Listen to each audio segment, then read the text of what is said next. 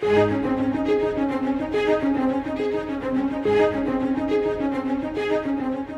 Lord Jesus was the greatest traveler in history. From eternity past, He stepped into time. We have the privilege of walking with Jesus every day.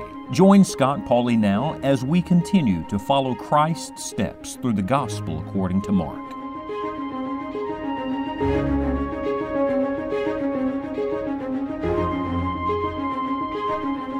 It's an embarrassing thing to fall asleep while you're praying. We've all done it, I'm sure, at some point. But can you imagine doing it in the presence of Jesus Christ in the flesh?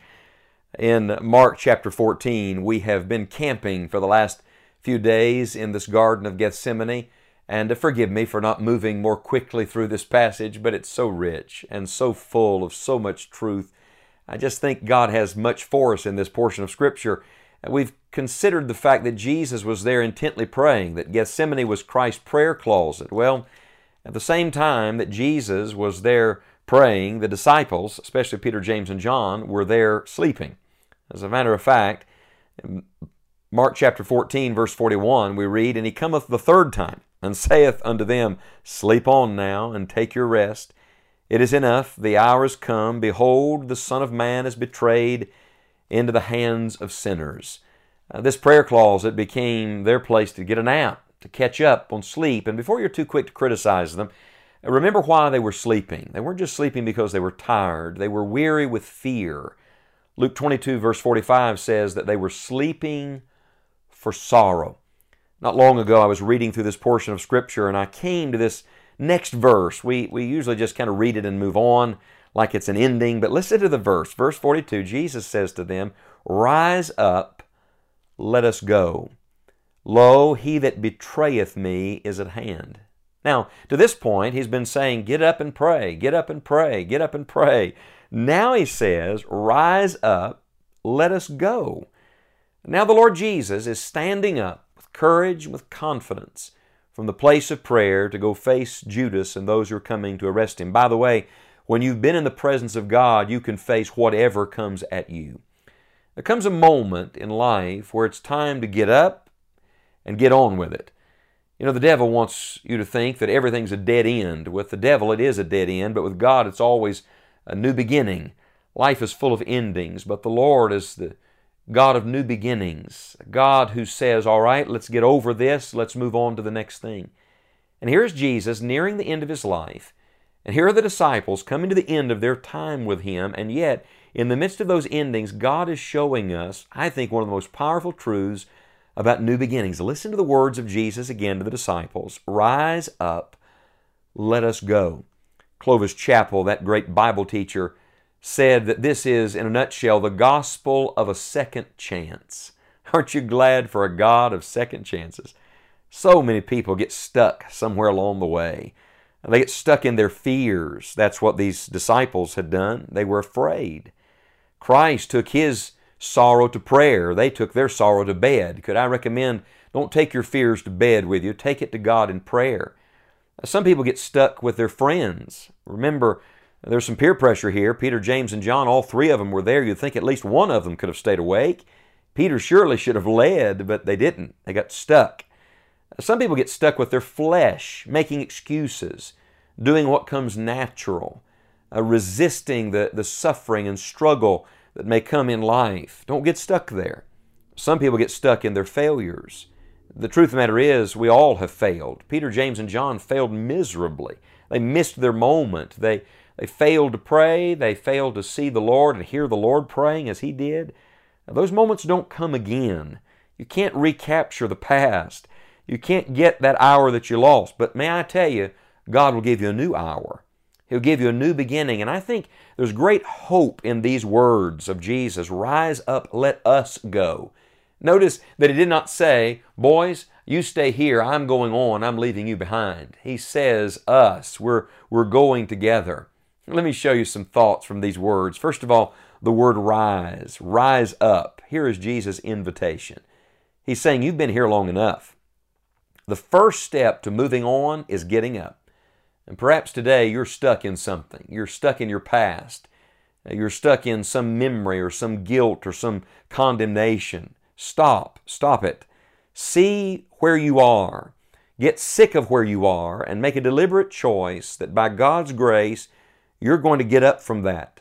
And that's the first step of Jesus. You can't come to Him, you can't follow Him if you're not willing to rise up. Do you remember that prodigal when he finally came to the end of himself? What did he say? He said, I will arise and go to my Father. That's the first step. Rise up and get to your Father.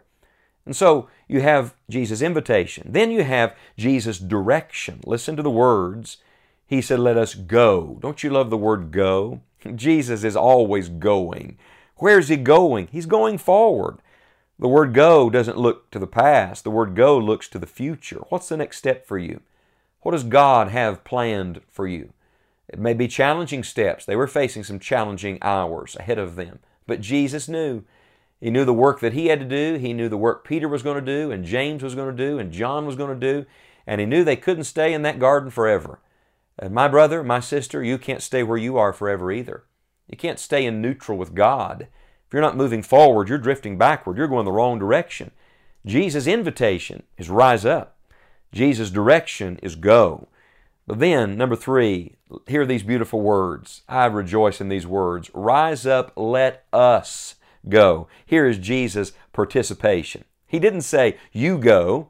No, He said, I'm going to go with you. And He didn't say, I'll go and leave you behind. He said, you're going with me. Oh, what mercy. He's not angry with you. He loves you. You may feel like you've blown it, like you've really failed. You just have messed up royally. Well, join the club, get in line, take a number. Peter, James, John, the best of disciples, the inner circle disciples will tell you, we've all been there. We've all failed the Lord. And the devil, that accuser of the brethren, loves to whisper in the ear. He's a liar. He's the father of lies. He'll whisper in your ear and tell you, you really blew it now. The Lord wants nothing to do with you. There's no future for you. That's a lie from the pit of hell. Jesus says, rise up, let us go. I'm thinking now of that grand old hymn by Joseph Hart, Come Ye Sinners, Poor and Needy. The second verse says, I will arise and go to Jesus. He will embrace me in His arms.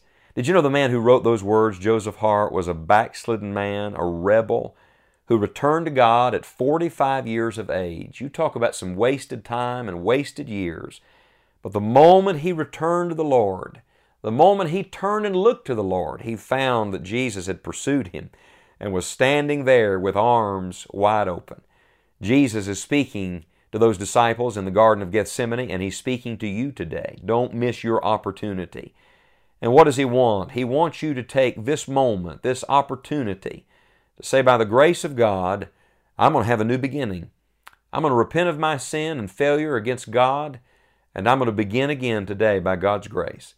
The difference in those who stay stuck and those who move forward is the ability to begin again. You ever wonder why some people seem to stagnate and get stale and get stuck? They spend the rest of their miserable lives at the same place. And then you see somebody else that may have really messed up, but somehow they've been able to get past their past and move on. I'll tell you why. Because they've accepted the forgiveness that comes through Jesus Christ, and they have found in the Lord Jesus a fresh start. And I want to tell you today, there is a fresh start, my friend. You may have royally failed. You may have messed up. And the devil and everybody else may tell you you're washed up. But that's not what Jesus says. Jesus says, rise up. Let us go. Would you hear the love and mercy and grace of God wound up in those words today? Jesus Christ is with you, and you are still with Him. God has a bright future for you. There are good days ahead if you'll walk with Jesus. It was Hudson Taylor that said, God is always advancing. Well, I want you to know He was advancing in the Garden of Gethsemane, and He's still advancing today.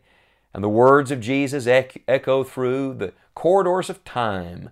Would they speak to your heart today, and would you answer them? What is He saying? Jesus says, rise up, let us go.